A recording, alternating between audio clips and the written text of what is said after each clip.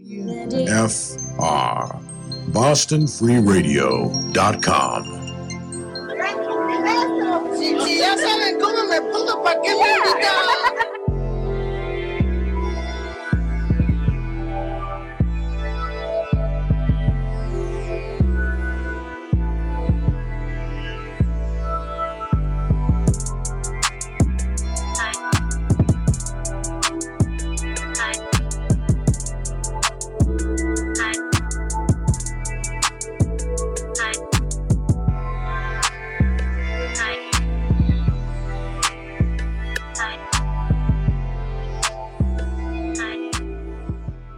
Happy holidays, it is Guillermo, I'm the host of the Guaucast, and I'd like to thank each and every one of you.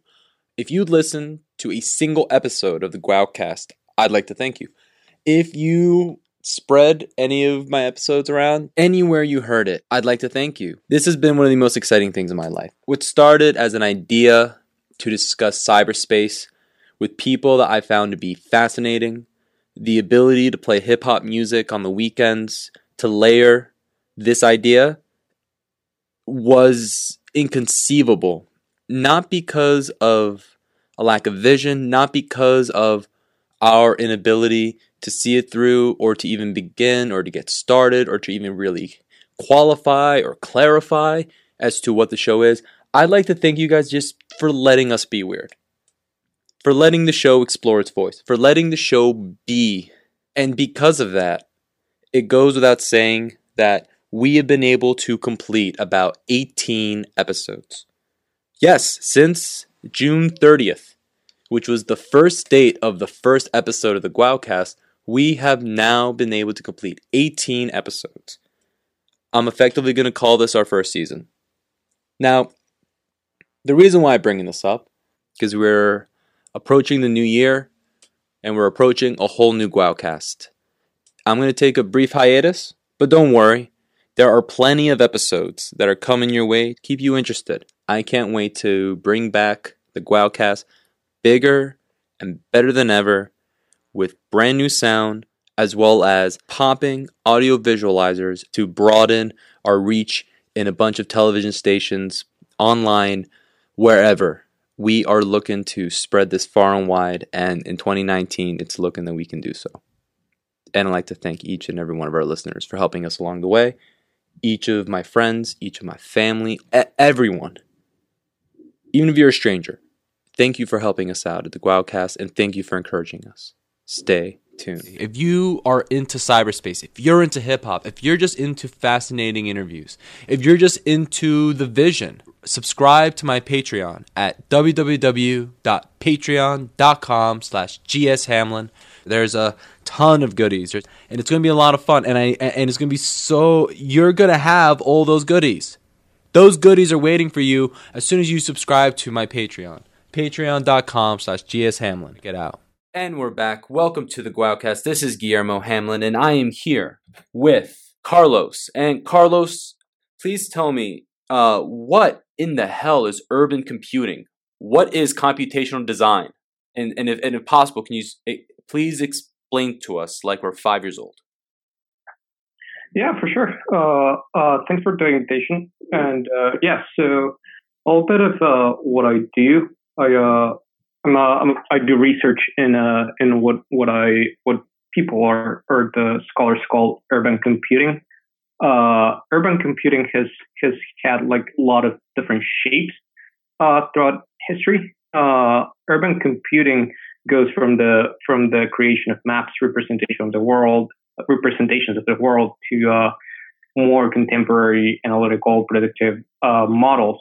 So urban computing is a set of strategies to synthesize information from the world and operate with it to do either policymaking, sign proposals, or even to communicate ideas about the world. So in a way, it's kind of like a medium of communication, an interface between the world, the designer, the planner, and the citizens. And of course, this medium has a number of influences, a bunch of ideas, and a bunch of assumptions embedded in it that go from very early on when instruments for urban computing were just maps to now more complex infrastructures that embed algorithmic structures, more computational power, data, etc. So these things are just data generated. I imagine because of the population of cities, that must be big. There's a diverse amount of data. You have people. We have buildings. I imagine that cars must be huge in terms of urban computing, in terms of the data generated, in terms of how wide it is. What are these methods? What are these visualizations? Do they offer some sort of interdisciplinary benefit, or is it just in urban planning, engineering, or maybe just even redevelopment of downtown and Main Street local economies? Essentially, I guess the contemporary conception of this set of tools computationally is all but discrete. So on one end, we have what you mentioned. We have data structures. We have representations of the world, which ultimately are our way of abstracting information into the computer, so it's readable in a digital manner. We can count the closest area that has X characteristic, or which area in the city has population with X or Y demographic characteristics. But that kind of falls into the information management side of things. We can also use them to put together proposals about how we envision the world in the future, and also to represent how the world exists through this mediated representation. So in a way, what I think is the most valuable things of this mediated interfaces, computational interfaces, is how can we use them to engage the broader public that is not necessarily heavily technologically. So how can we try to make decisions, make data structures, make policies more transparent to the people that are being served or affected by this set of structures, power structures, and how can the citizens also contribute to this set of knowledge and policymaking and design of the cities and spaces that they live in. Thank you for breaking it down like that. I think it's called your SMArchs thesis, your Masters of Architecture thesis. You propose a number of guidelines for the development of an alternative urban computing methodology. What are these alternative guidelines, if you don't mind breaking that down for us? Yeah, so like I mentioned earlier, the current conception for urban computing tools or tools for geospatial planning is mostly as a tool for decision making, a prescriptive set of interventions that are going to have X or Y result that has been simulated or has been predefined by these structures. But what I think it's most valuable of this computational interfaces is more the capacity to engage to broader public through both a historical and computational study of the interfaces.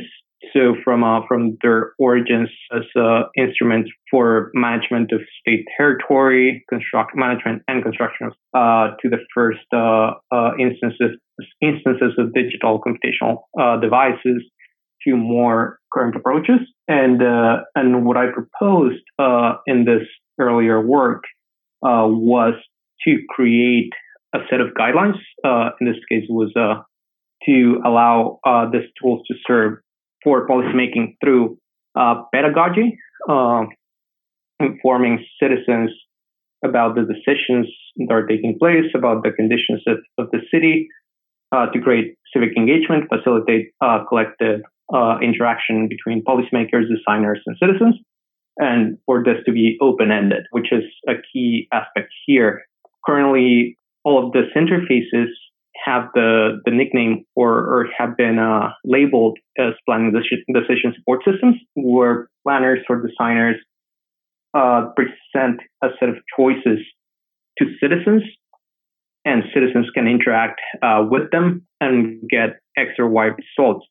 However, this mode of engagement is more like choosing from a set of options that are at least completely not open-ended. They're predefined. They fall within a space of options. So what I'm trying to do, or what I'm trying to propose, is for these interactions to be rather open to discovery and to modifications and manipulations of the citizens or the policymakers. Yeah. Sorry. No, my apologies. So it's like a participatory visualization. Yeah. So these visualizations are participatory and are pedagogical. There's like an iterative engagement between the computational system and the people working with it. Then, of course, for this to be more or easier to understand, they ought to be visual first. Visual representations are ambiguous rather than other prescriptive modes of understanding cities. By being visual first, we can also argue for transparency in such representations. And because they are open-ended intrinsically, they are non-deterministic and they can embed contextual meanings. And then the last guideline that I proposed was for these computational interfaces to be hybrid in a way that you can combine non-visual or symbolic infrastructures, symbolic components are embedded in the computational interfaces, and they also present representations, visual representations. And this allows an iteration and kind of like an exchange between computational symbolic representations and visual graphic representations. So what I find to be most fascinating about all of this is the fact that it's a very honest assessment of the physical representation of what it is exactly trying to represent. In terms of how to really approach this, how to really go deeper into this, what do you mean by non-deterministic and open-ended? I know you delved into that in the previous answer, but in the most simplest sense, like how does making it non-deterministic, more open-ended, make it more effective? Is it because of real-time activity from a wider pool of participants? Is it because there's less biases from those doing the study? In what way does it yield better urban data? Or in this case, how does it visualize urban data better for those of us who are not really keen or savvy about what goes into making these? Yeah, so for example, deterministic models or computational models are prescribed, so you can enumerate a set of outcomes before even computing them. They're based on your assumptions, and you can compute them beforehand. So they're always going to give you the same result. That is very, very much different to an open-ended, transformative computational process, which is very difficult to achieve, at least digitally. Simulations, on the other hand, can be are still prescribed and are still deterministic in some, I guess, epistemological sense, but they are shifting this kind of like understanding from one single instance to a set of possible instances. Whereas a non-deterministic representation of the world is one that is open to interpretation and to constant recreation. What are the most common outputs that one tracks? Is it mostly activity within that confined geospatial area, or is like what are some uses that is most understood for the layman? Yeah, so it's really depends and varies broadly. Mostly in planning and urban design practice, these tools have been used to either, as I mentioned earlier, to design spaces and urban plans, as an instrument for management of management and evaluation of policies, So if I change X or Y policy, land use, etc., what sort of like outcomes might I expect, both from the citizens and the larger environment? And then third, they can also be used as a way to communicate facts or spatial conditions in an unambiguous manner. Each one of these different ways of engaging or interaction with planning practices has a number of ways in which it has been used and computational infrastructures.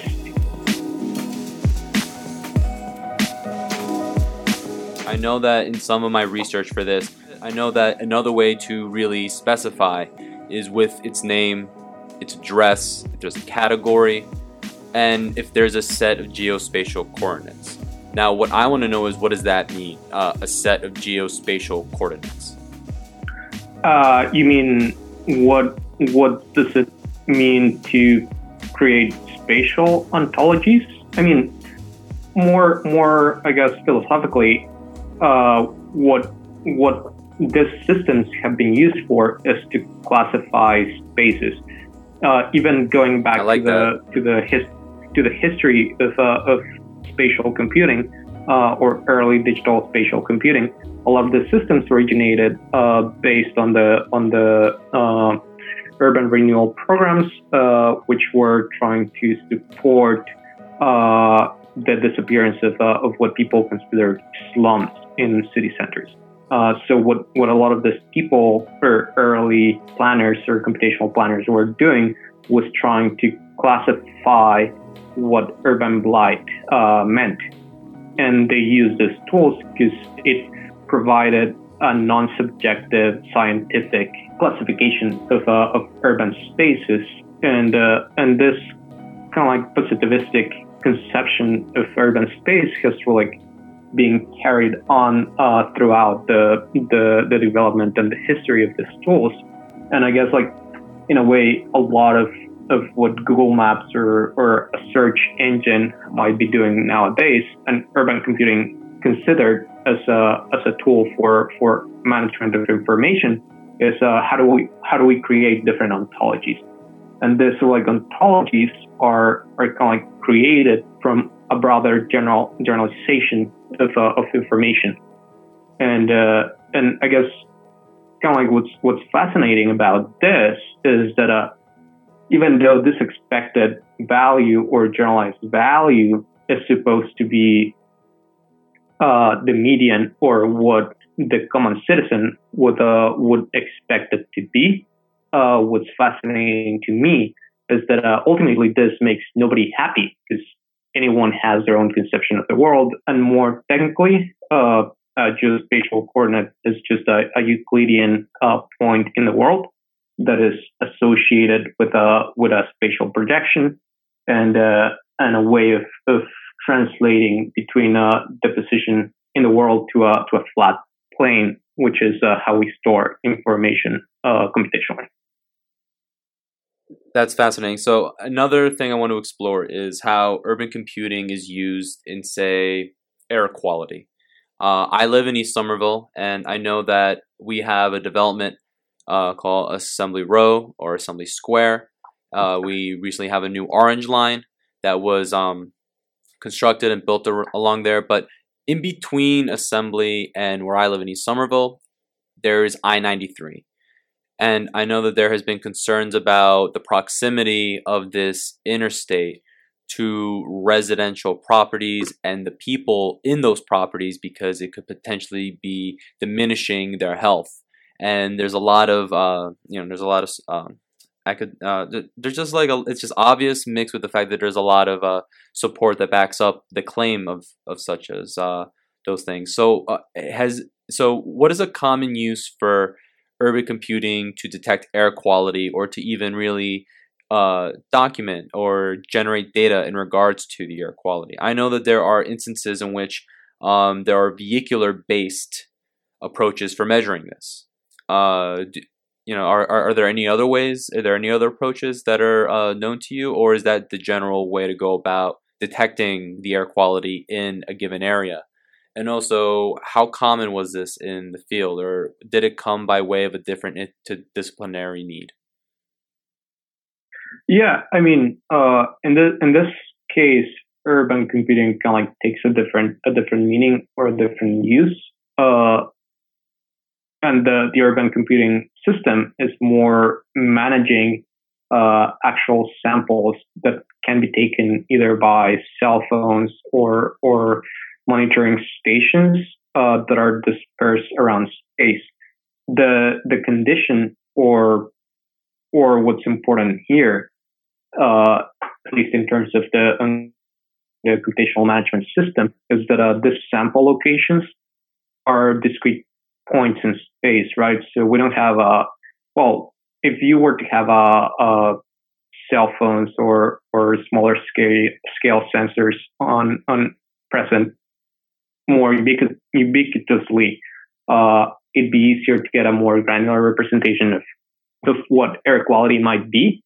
But in general, this sampling stations or monitoring stations are located not very contiguously. So what people or scholars trying to measure this type of information do is basically interpolate the values of samples around an area.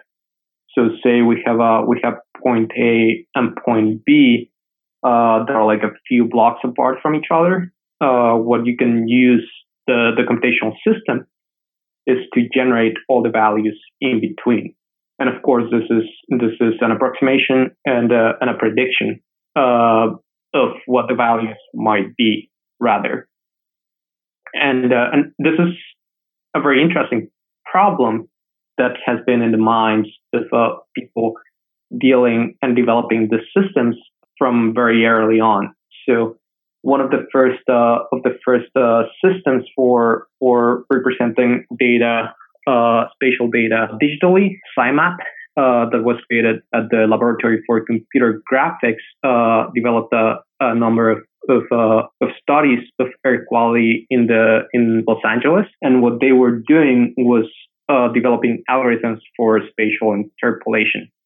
And what they realized was that because all their sampling stations were far apart from each other, all the predictions or the spatial interpolations that they were getting were not that accurate. And they realized that because they were modeling this distribution of values across the city in a linear manner, and they were not taking into account other geographic features, like, for example, mountain range that might heavily affect how pollution is distributed across the city. So those are kind of like some problems and nuances that we ought to be aware when interpolating or predicting spatial information. So one thing I've always wanted to know is, what is noise pollution? Because it sounds like a band name. What is noise pollution? Well, I kind of know what it is, but I don't know like a very simple way to explain it to people or present it to people. People can again classify what noise pollution might be. I'm not really aware of the thresholds, but people have usually done this type of studies by measuring how much noise and how high the levels of noise might be around an area.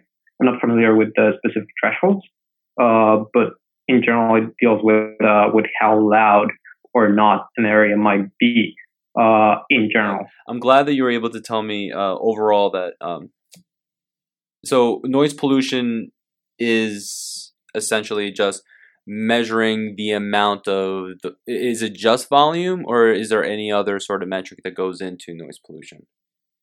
I mean, what I've seen in the past is how the aggregated volume or how loud an area might be, and of course this doesn't necessarily take into consideration spikes or events that might not happen generally. It's just a generalization. an average. Are there any sort of location-based apps that are helpful to urban computing, knowingly or unknowingly?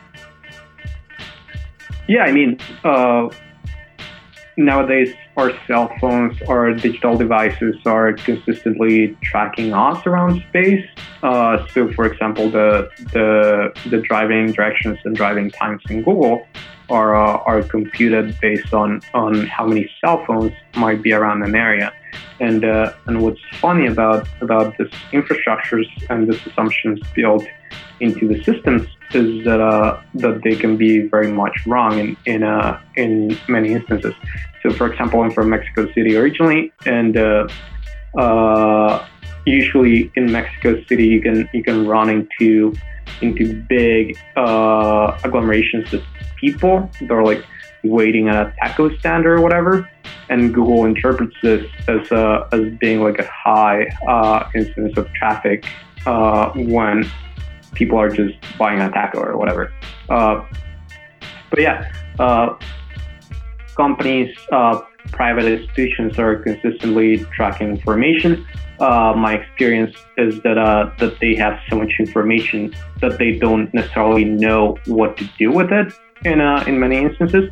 So I've been approached by energy companies, got a lot of data, but don't really know what to do with it, or what the potential uses or benefits or drawbacks of their data might be. In general, information, despite what people might think, it's highly unstructured and it's highly noisy. But because there's a lot of it, a lot of things can be inferred from it. So travel times, what can be your next location in space, etc. And a lot of those uses can seem very creepy, and that's why creepy or even dangerous behaviors. So that's why kind of being transparent about the whole process is very, very much important. Like both in the assumptions are coming into the models of your building. So what do you think of, I mean, I do want to flirt a little bit. I do have like other urban computing questions, such as what are voxels? And I have like, I want to know what your thoughts on urbanism is, and ultimately if you've ever heard of urban exploration. But there is one thing I want to ask is like, do you ever ponder the civil liberties of urban computing, if that makes sense? It sounds like I'm putting in two giant concepts together, but at any point do you think about the privacy implications that come from this, whether it's ethical or unethical? I personally find it to be ethically semi-neutral until it is perpetrated in some sort of ethical or unethical way. But I would love to hear your thoughts on it, given your familiarity with the approaches, but most of all, your overall command of the subject altogether. I mean, I think what is more important and more relevant in this discussion is any computational system has a number of assumptions and a number of values embedded in it. I think throughout history of urban computing and other types of computing too, one of the issues has been that the people or the technocrats building that technology are not necessarily aware of the implications that their technology might have. So, for example, in the 1930s, the housing agencies and loan agencies were producing mortgage risk assessments through maps, and they were using a bunch of methodologies, personal data collection, assumptions, etc., about what meant for an area to be good or well received for receiving a loan, etc. And ultimately, all these maps and all these assessments were very much reflected the racial and other social conceptions that people had at the time. But ultimately, also the people producing this assessments were not necessarily aware of their behaviors or coming up with a more objective system for assessing mortgage and credit risk. So they thought they were kind of doing well to a larger population, and kind of like the same sort of like parallel can be made with current technologies. A lot of the position tracking mapping services are developed not by planners or people some critical thinking about urban space and the implications of urban space and computing with space, but are more technically oriented people, computer scientists, and nowadays here at MIT and other institutions are the education of the computer scientist and the engineer is incorporating more and more critical issues about data, algorithmic complexity, etc., which I think it's very much important and relevant to the discussion, and to start embedding some of that thought into the tools that we use on our daily life. Is that similar? Like, let's say, have they been considering its use in, say, like housing, public safety? I know the economy is a big one, but ultimately, what have, like, in your idea, and when it comes to the in academia towards urban computing in that department, in terms of wanting to include in its curriculum factors of critical importance? I mentioned earlier housing and public safety. Are there other places of critical importance where they're starting to consider how to apply urban computing models? Yeah, smaller city planning departments are introducing this type of tools. A year ago or so, I was working with the Metropolitan Planning Agency here in Boston. We were trying to collect or crowdsource statistics, housing statistics, housing prices, etc. And hopefully all this more granular information can help us understand how people are actually engaging with the city, both at an economic level and on a daily life. And my hope is that these tools, rather than becoming prescriptive generalizations of what ought to happen to fulfill a computational simulation, my hope is that these tools can rather engage directly with citizens to pursue more equitable cities and equitable spaces. We're almost about the time where we'd be wrapping up. However, I have a few more questions, and they're a little less. One last urban computing question, and then as I've hyped this up. What are voxels? Is that how they're even pronounced? VOXELS? Yeah. So what are they? What are those? Yeah. So voxels is it's a broadly used computer graphics data structure that I thought would be a good representation of a set of urban conditions. So a voxel is basically a three-dimensional pixel. So an image, any picture, whatever, it's a set of pixels that have a location in space. Generally, a picture located in absolute space, so it starts in 0.00, whereas a spatial voxel is referenced to a given point in the world, and it's also three-dimensional. So you can think of a voxel as a set of spatial layers that contain information about the world, like, for example, the ages of people living in a given area, the income of people in a given area, the amount of pollution of a given area, etc. And they are layered on top of each other. So you can think of it as some sort of like sandwich or spatial sandwich, where the bread of your voxel is, for example, income information of Somerville. The cheese of your sandwich is, I don't know, the amount of noise pollution in Somerville, etc. And you can layer as many different spatial conditions on top of each other. And because voxels are very computationally inexpensive, you can transform them and query them pretty easily, creating an iterative interface. So as you're modifying them and querying them, so subsetting, say, only give me the areas that have a more noise pollution than X amount. So you create this query, send this query, and it instantly can return the information. So it's kind of like iterative. So it's basically just a data structure that presents information in 3 dimensions. So, what is urbanism? I've read it.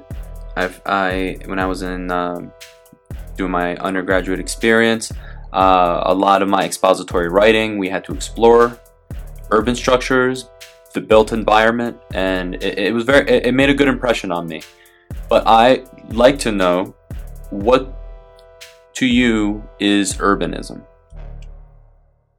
Yeah, so I mean, the broader conception of urbanism is kind of this idea of studying how urban morphology affects social life, right? So, and there have been like many attempts to characterize this, either through non-quantitative measurements and quantitative measurements at the same time. So, like from networks, etc., to other types of theorists like Jane Jacobs that talked about urban lives in cities. How are neighborhoods characterized and brought to life by local interactions with residents or between residents? And that's kind of like what actually interests me, the locality and the contextual specificity of places, and how that creates a set of social structures and social life around it. Other people have tried to do more quantitative type of measurements or doing the study at the scale of the person. Okay. Finally, have you ever heard of urban exploration? And if you haven't, I would love to explain it to you, but have you? I mean, not really. But I can imagine people like to go on serendipitous walks or yeah. Yeah, I remember when I was a kid, I used to there was this ridiculous spin that we had in our mind. It was very anarchistic, where we viewed some abandoned municipal buildings as as if we were positively occupying them because they were already blight or ill attended. But I think that there are like adults who will, basically as it states, they would, and it's all over the internet, as a fascinating corner of the internet where they go about, they more or less break and enter, and they take photos of these abandoned building structures. It's very popular, like in European cities where you have these ultra historical buildings. But given the concept of the idea of being that committed to pursuing a curiosity, but what is your thought on what would want to make a person do that? Is it just curiosity? Is it adventure? Or is there or are we naturally drawn to explore building structures, abandoned or not? Yeah, I mean, I think in general, human beings are drawn to exploration, and I guess the current technologies, in a way, sort of like limit that capacity or that need for exploration, because instead of finding your way and your own personal conception of what the space around you is, we on our day-to-day life try to optimize the city. So we're always looking for the shortest path or most efficient way to transit around cities. But on the other hand, communities social communities, either on the web or not, like those that you mentioned, are kind of like interesting cases that introduce some type of behavior or put out there some idea that then gets reappropriated by people. So like I don't know, for example, a couple of years ago, when people were all crazy about playing Pokemon Go or whatever the name of that game was, you could see like people just walking around the city with a phone in their hands. And I bet that the creators of this game had like no idea of technology was going to have on people. So in a sense, technology affects us and we affect it in unexpected ways that oftentimes also leads us to this kind of serendipitous urban encounters. I guess short answer is I think human beings are inherently drawn to exploration, whether that's urban, the mountains, etc. And sometimes technology limits that or provides new opportunities for it too. Carlos, I want to thank you so much for taking the time to talk to me before the end of the new year. Everyone, please check out, Carlos, where can people reach you? I know that we have your email, csandova@mit.edu. Is it Sandova or Sandoval at mit.edu? It's Sandoval without the L. Okay. There's kind of like a limited character that you can use on MIT emails. Awesome. So C Sandova without the L at mit.edu. Our guest was Carlos Sandoval Olascoaga, and we thank him for taking the time to visit the Guaucast before the new year. Thank you so much, and I hope we can talk again soon. Yeah, and thanks so much for inviting me. This was a lot of fun. This episode was recorded at Boston Free Radio at the Somerville Media Center at Union Square. If you'd like to hear the hip-hop music that we're playing on our program, tune in on Boston Free Radio Saturdays from 3 p.m. to 4 p.m. You can listen to the music live on Boston Free Radio. If you are unable to do so, don't fret. We have our Spotify playlist shown early on our Patreon. Patreon.com/GSHamlin for your Guaucast needs. Come on in and check out our Patreon.